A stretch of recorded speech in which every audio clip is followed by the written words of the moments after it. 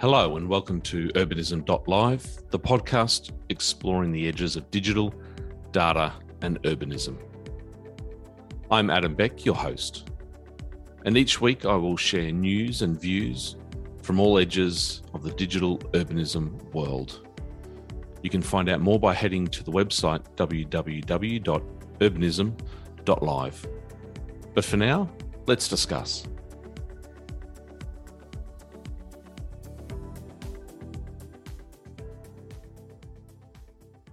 Well, friends, welcome back to the Urbanism.Live podcast.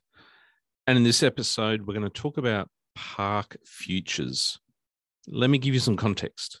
I think that in our pursuit for shaping the best open spaces and places and parks, I think the usual design elements are front of mind. Things like comfort and safety, diversity, experiences, level of activity and the engagement, and many more things. They're all very much front of mind.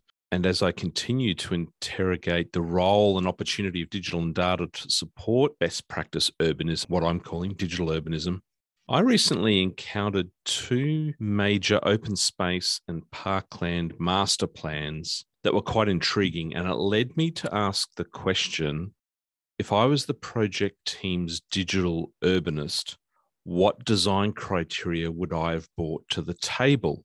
Now, I'm not going to go through here and look to reinvent best practice open space or playground design, except to add some design criteria that I think are worthy of strong consideration. Now, I have done some very light scanning of the stock of design guidelines on the web.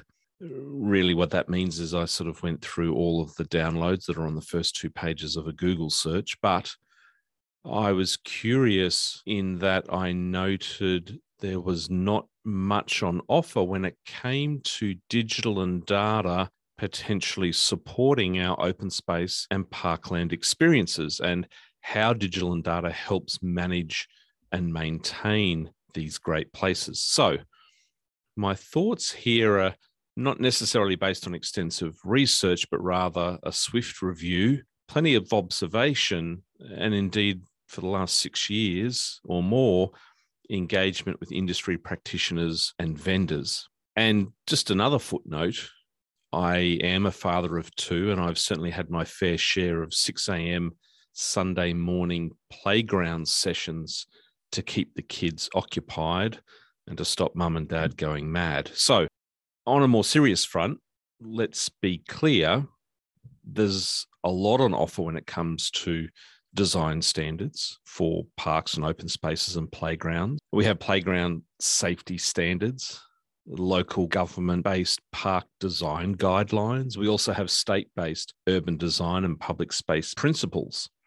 And in the field notes on our website, we've got some links to those that we've collated.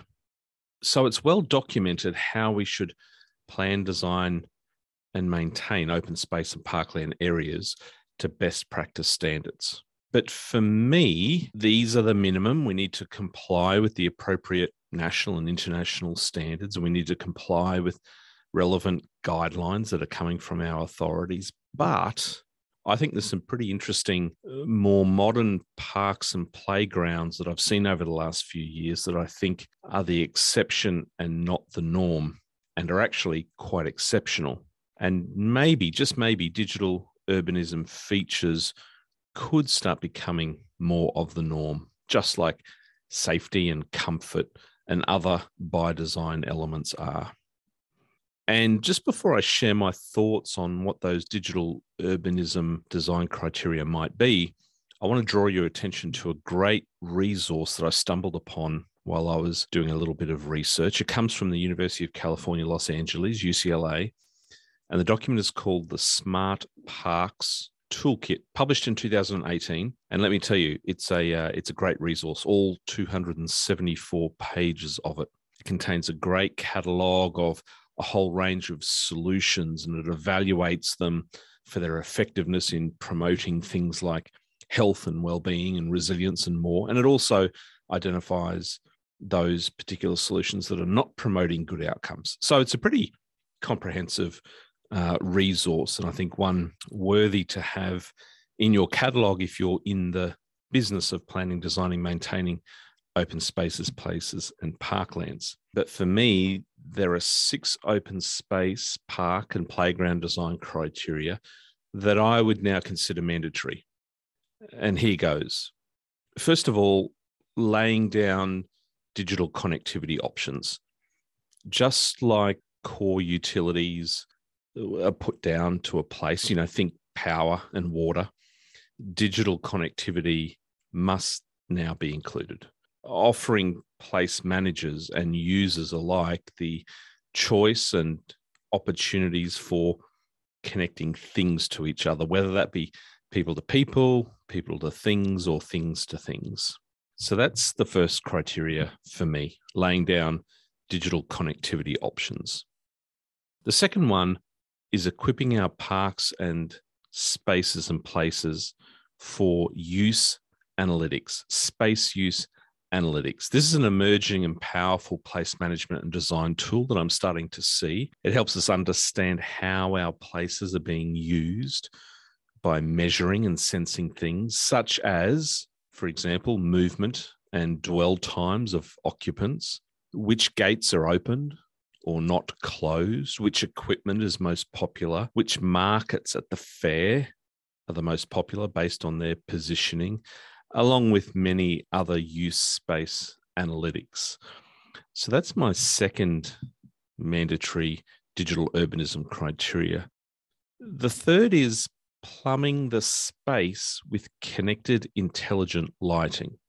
And smart lighting is not new, but it's not ubiquitously used either. And I believe we need to allow public space illumination to be dynamic so that it can adjust to the various uses of that space to get more from those spaces, enhancing both the experience, whether that be sort of for nighttime sport activities as well as daytime use, but also safety.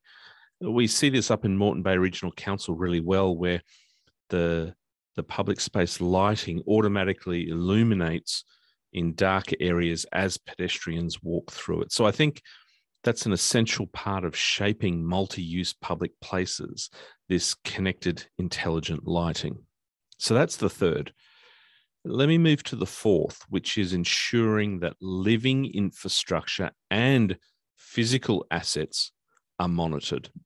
By providing insights about the health of an ecosystem and ecosystem services that it provides, along with the condition and use of physical assets like park furniture and other amenities, whether that be play equipment, barbecues or bins.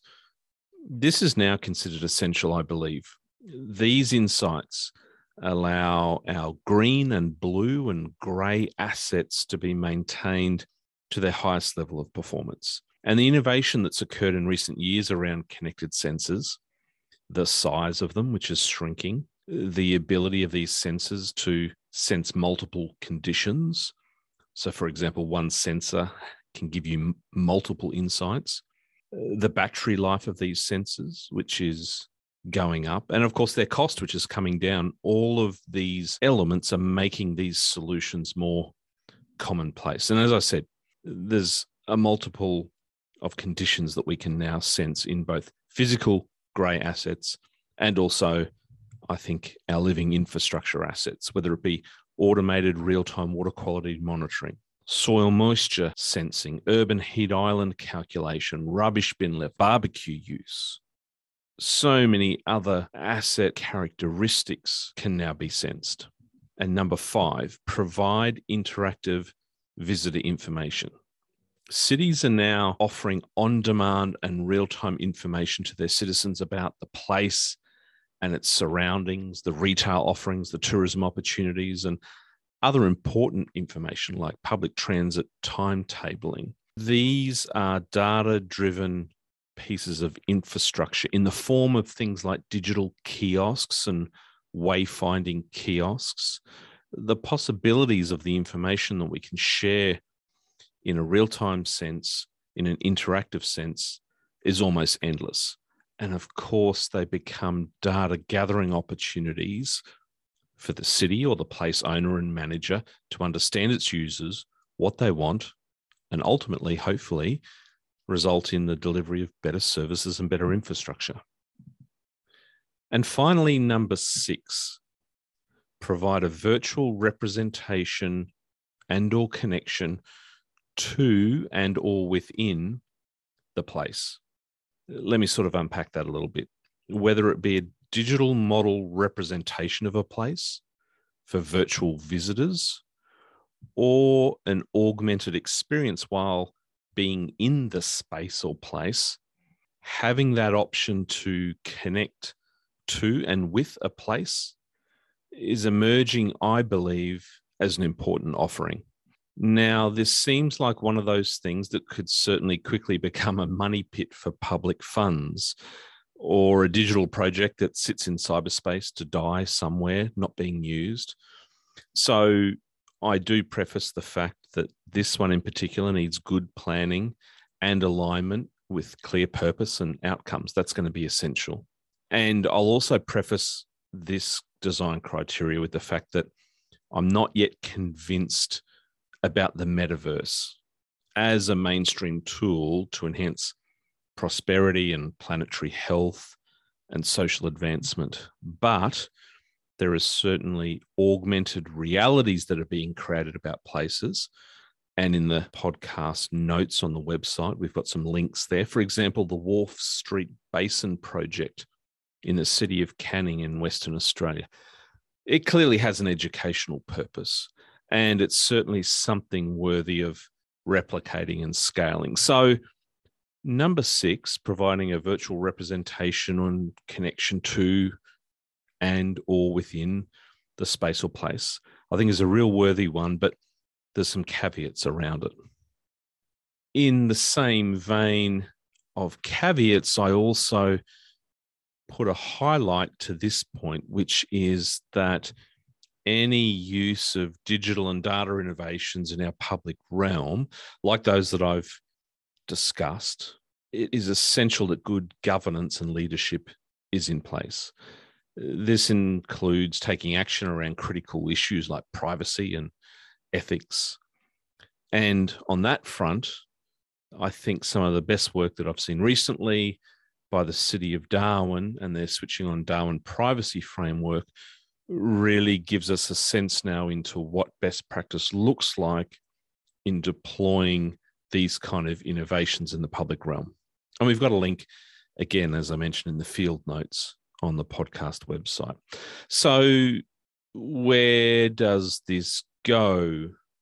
What do I summarize here? Well, the question, I think, for my fellow urbanists, those that are planning and designing open spaces and playgrounds for our communities, is why wouldn't you be embedding these 6 design criteria in your next project? ? So I'll leave it there with that question, my fellow urbanists. Please take a look at the field notes and the links that are within it. You can head to the website, www.urbanism.live. And of course, if you're not subscribing to the podcast, please do so. Head to your favorite podcast platform and look up Urbanism.Live. You'll find us there. But my friends, until next time, go well.